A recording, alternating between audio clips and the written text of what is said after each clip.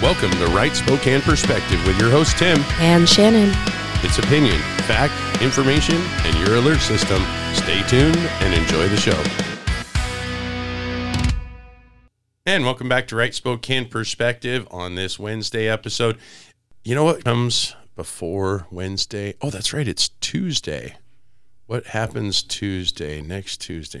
Oh, that's right. It's election day. It's the last chance to get your ballots in. Got to have those ballots in by the first Tuesday of November. If you know people that are absolutely crazy, they can turn in their ballots on Wednesday. But all you people out there that want to make a conscious decision on how your government's run, do that Tuesday. November 7th, I believe, is the last day to turn in your ballots. If you still have those ballots in hand, you got to get the job done. But I think you might know people that still have their ballots in hand because voter turnout for these local elections that are so important. You've got people that are making decisions about your potholes, your property crimes, your policing, and your children. These are important decisions. We should have more voter turnout than we do.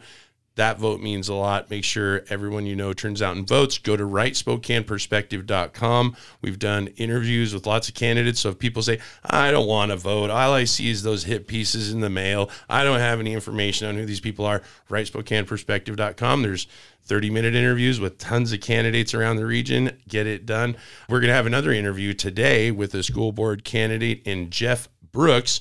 It is Jeff Brooks for CVSD.com, and we're going to jump into that interview after some inspiration. Our inspiration today is talking about running the race.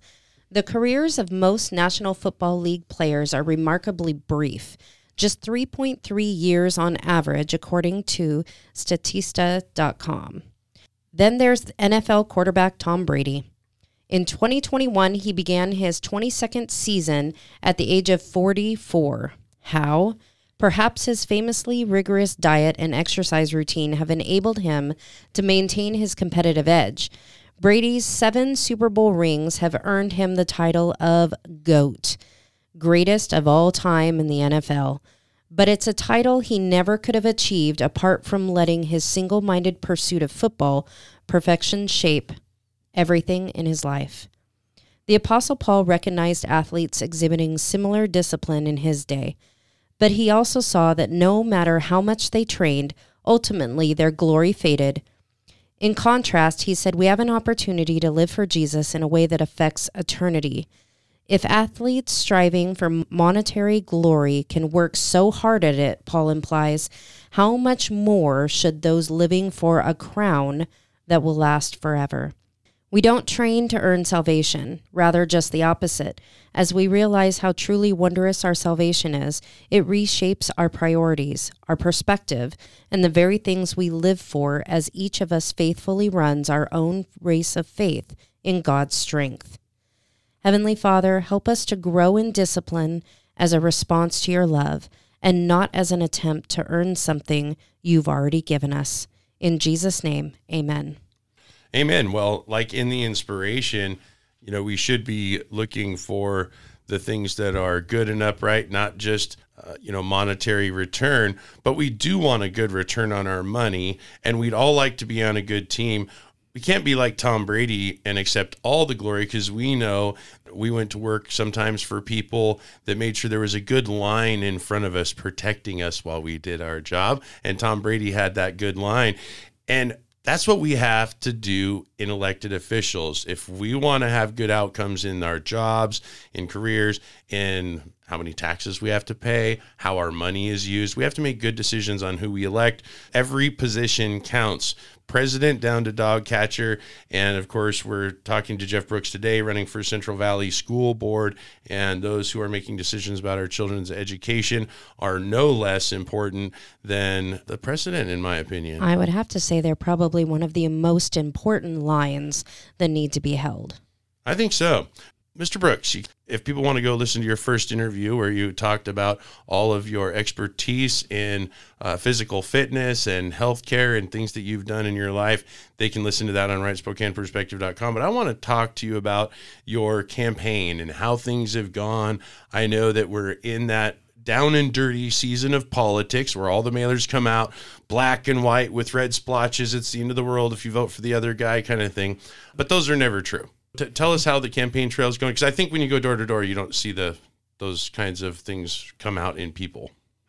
No, actually, it's been pretty rare. I've knocked on, I'm going to say, hundreds of doors now in this campaign season, which is something that I never, like what we talked about before, I had no intentions of running for public office before the first week of May, and yet here I am knocking on doors and meeting people from all the way to the Idaho border, Liberty Lake to Dishman-Micah Road, covering the entire district of the Central Valley. And I keep hearing the same things over and over. They're frustrated with the curriculum. And quote unquote, a woman told me in my neighborhood, she says they're purposefully dumbing down the kids with the curriculum. I didn't ask for that. I mean, the things that I've had parents tell me are just mind blowing. People telling me they're so frustrated that they're just leaving. They're moving to Montana. They're moving to Texas. They're moving to Tennessee. They're moving to where they can actually have some control over their curriculum and control over how their kids are being raised. On one street between Bowdish and Pines Road, I talked to two dads that both told me the same thing. 1 block apart, they said, as soon as this house is done being remodeled, it's going on the market and we're moving to Montana. And the other guy said, as soon as we are done with helping my parents, we are out of here. We're moving to Texas. So there are problems. The only reason they were moving was because the schools. People decide where they want to live based on school districts a lot of times. Oh, yes. Oh, yeah. That was their primary reason. They weren't moving to these other states because they wanted to have lower taxes. I mean, that's great. But they were moving there on purpose to put their kids in a school system that was actually going to teach them math, science, the biologies. I mean, shocking, I know, but that's what. Well, that's a radical idea now. I mean, if you're really going to focus all the funding or most of the funding for education on education and things that matter, not political agendas, that's pretty radical, Jeff. But, I think what's interesting is that they want to move to another state that spends less on education than we spend. If you just looked at educational spending and you had children, you'd be like, Washington's the place to be. It would be the amazing place to be if we got the return on an investment that they tell us that they're getting. So thinking about Central Valley in particular, this year they spent $16,000 something per student. They have 14,000 students. Their budget, you do the math, it's roughly $16,000 something. Well, the master plan for next year is that they want to pass another levy to add an additional $1 to what they're already charging you. So now I saw something about this in the newspaper about other districts that are asking this year, and I think they were adding like 8 cents per thousand on top of the $1.99 that they're taking, and you're talking about $1 per. And I'm thinking, why are they raising the tax based upon assessment at all when the assessments have gone crazy? Everybody's taxes have gone up because it's on assessment.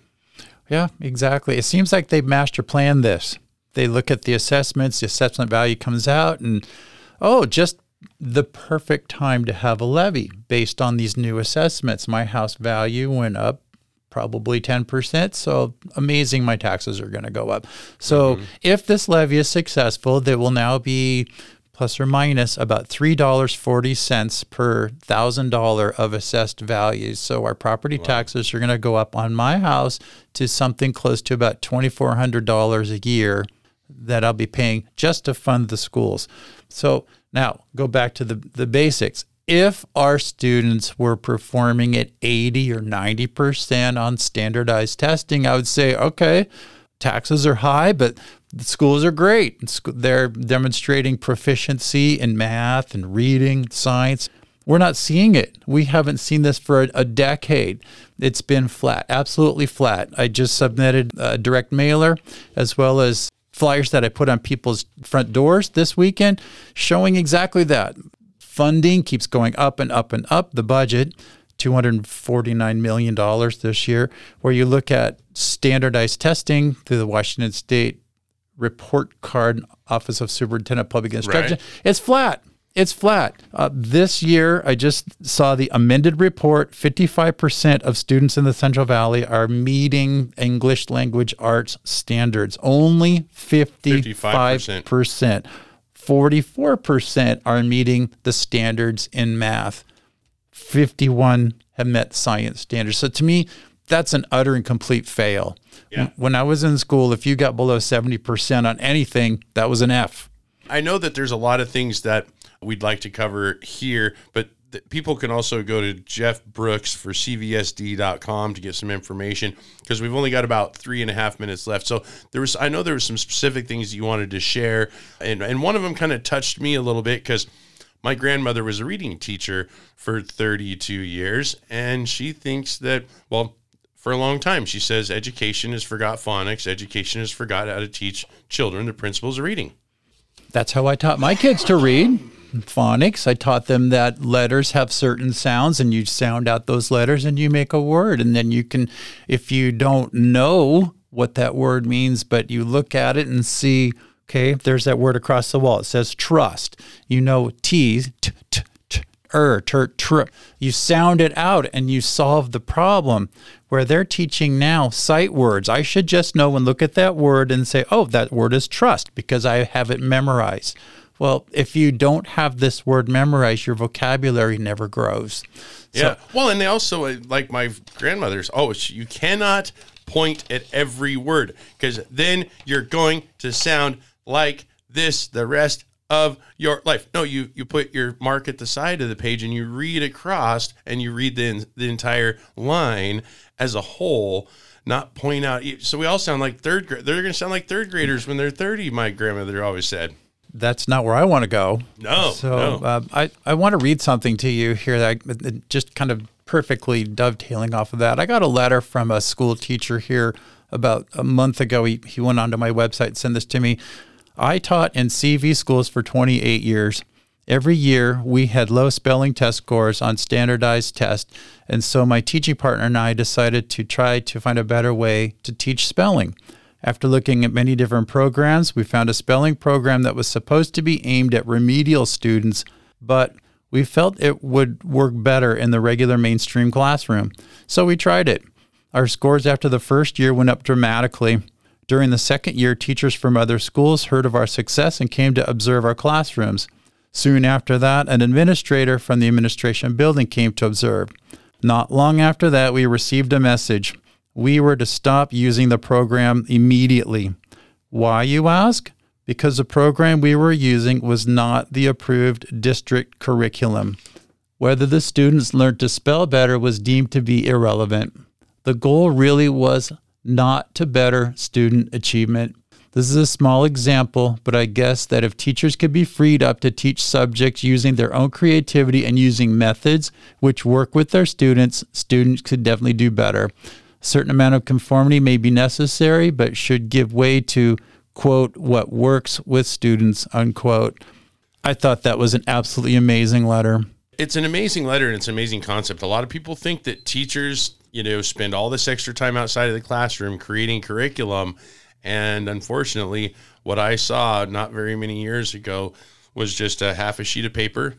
That was all the homework the child got on math. That was District 81. Amazing. District 81 their failing scores are worse than Central Valley School District. And here's what I would submit to you. We have seen a huge decline in work ethic.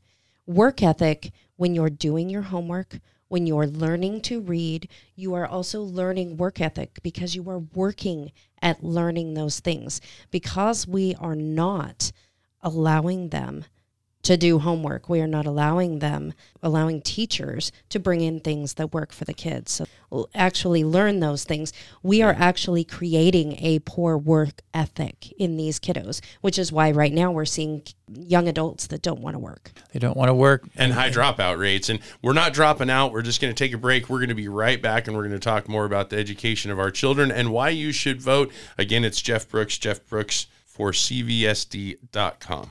The Citizens Alliance for Property Rights has published our ratings of 2023 candidates for office in Washington State.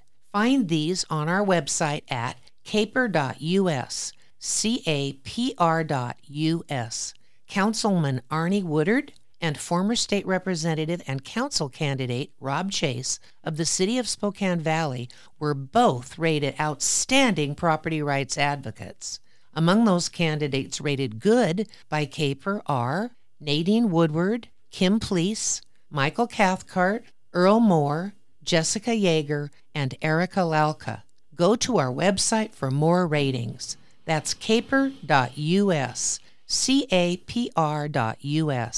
Tim and Shannon have published their interviews of many candidates on their website. Find those at rightspokaneperspective.com. Finally, don't forget to mail in your ballots by November 7th. Good candidates are counting on you to vote.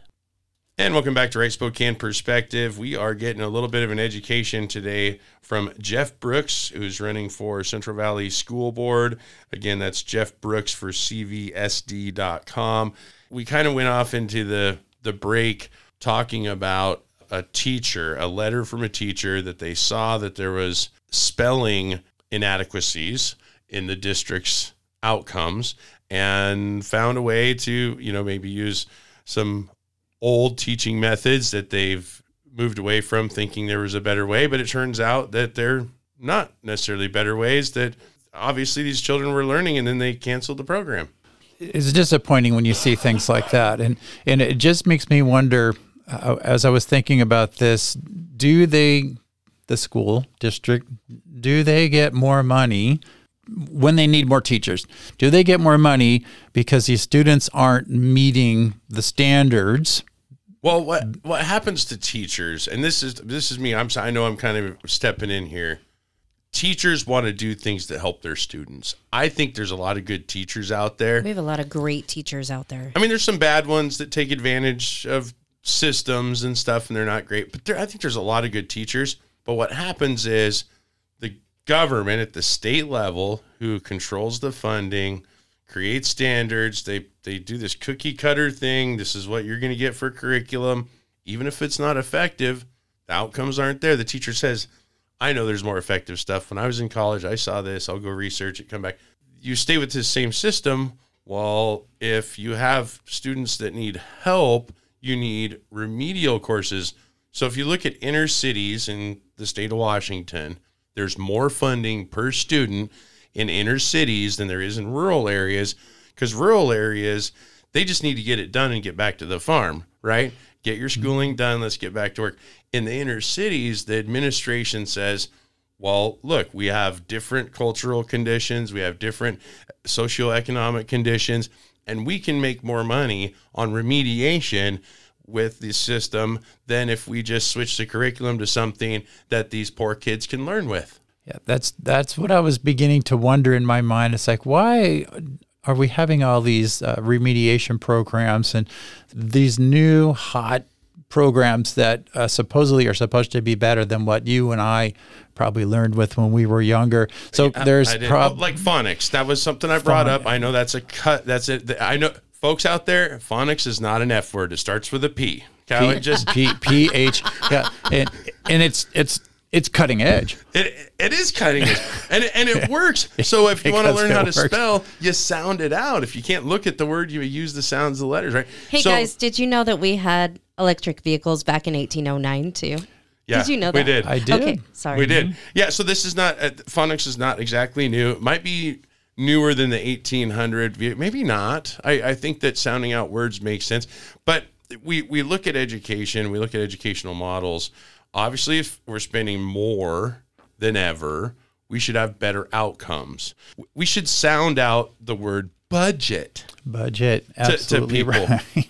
Absolutely right. Yeah, if they get their way next year, they're on track to spend between $17,600 and over $18,000 per student in the 23-24 school year. So that's a lot of money. So I'd really, truly hope that we would get the amazing results. And if I was to look over here at, say, Issaquah, who does, in matter of fact, spend about $17,000 per student. They've got 19,700 students in their district. Well, they're scoring 77% in English language. And I will remind you again that Central Valley scores 55%. They 71% in math.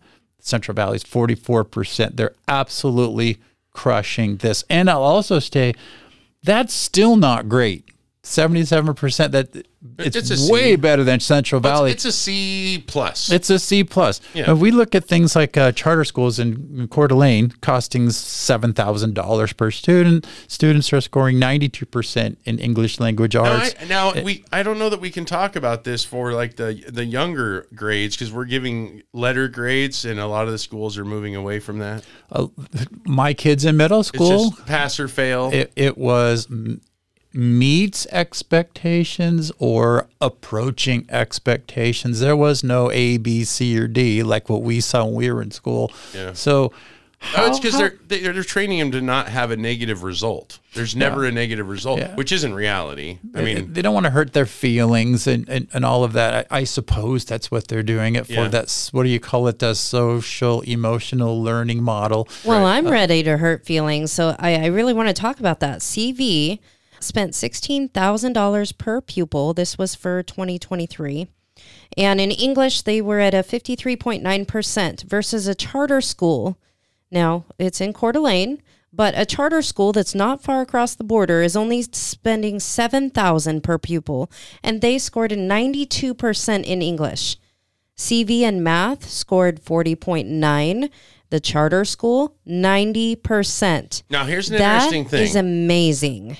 And you look at that contrast, Shannon, and I think the most amazing thing is people would scream out in an advertisement, but they're not paying their teachers a good enough wage. Well, their teachers are getting a lot better outcomes, so maybe we should pay less. But the thing is that if you pay more, you'd think you'd get more productivity. So maybe it's not a teacher problem. Maybe it's where the money's being put. That and the curriculum itself, the curriculum that they're using. Maybe the cost of the curriculum too. Exactly. I am sure that there are institutions out there that have created curriculums for public schools across the country that are raking in millions by selling their textbooks and all of the study guides that go along with that. Mm-hmm. And every year it's got to change.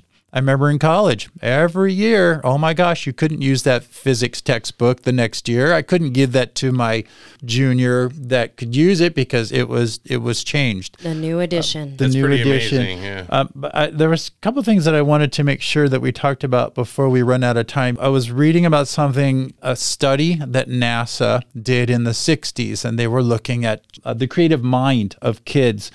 And they, at 5 years old, children demonstrated basically genius levels in creativity, the creative mind. Mm-hmm.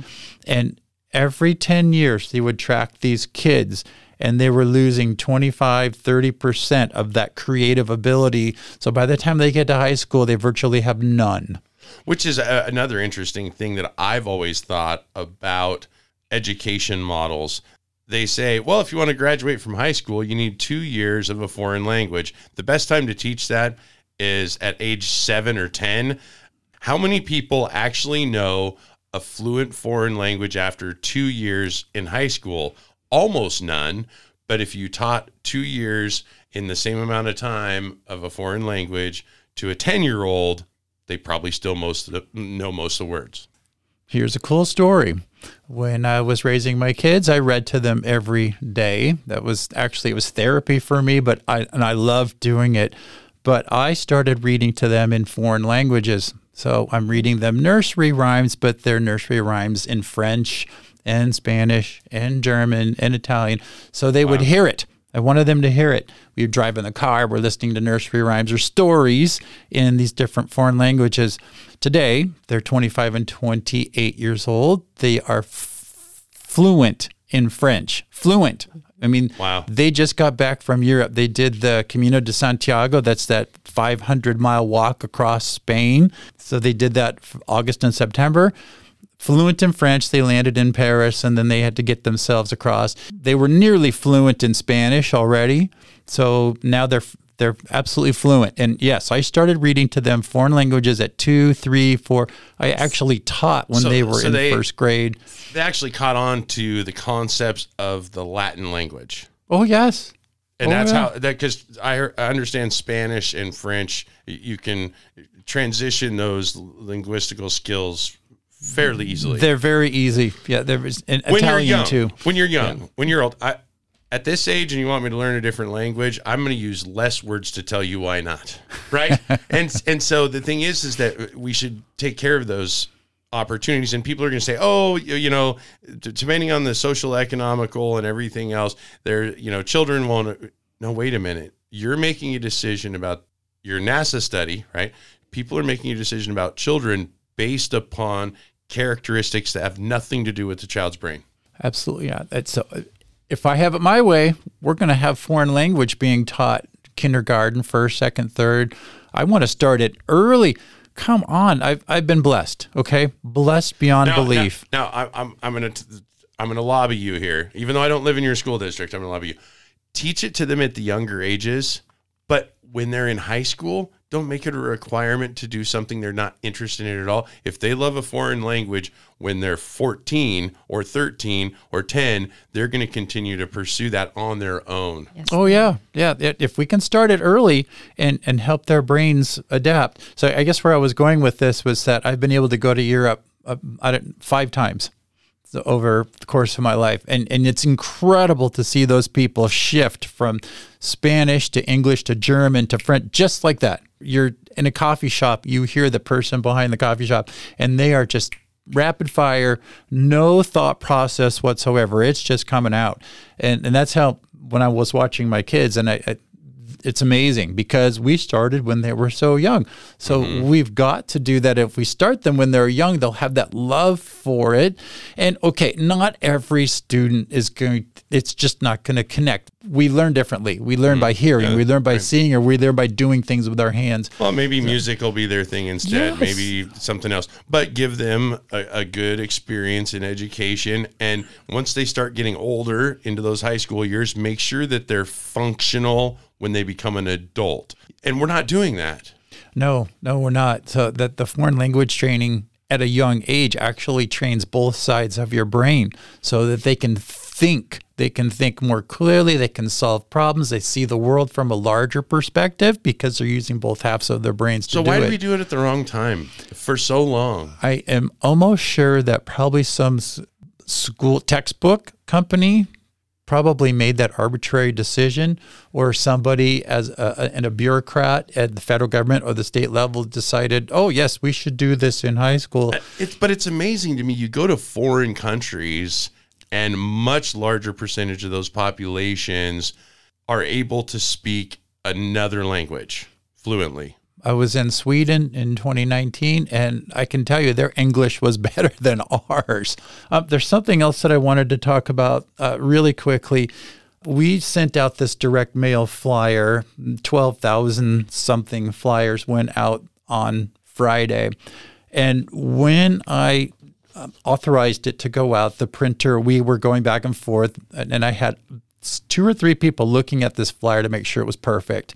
The digital draft, when it came to me on Thursday afternoon, looked excellent. I looked at everything, front and back page. The spelling was perfect and all of that stuff. So I told the printer, go ahead and do it. These mailers went out, and one of my friends got one, and he took a picture and sent it to me and says, it looks great, Jeff. I'm excited to see your flyer. Well, I looked at the flyer and I immediately saw 2 spelling errors. And how on earth? It was perfect when I approved the draft. I don't know what happened. Perhaps just the way the computer transposed it from digital to paper. Honestly, I just want to apologize to the people that have been supporting me.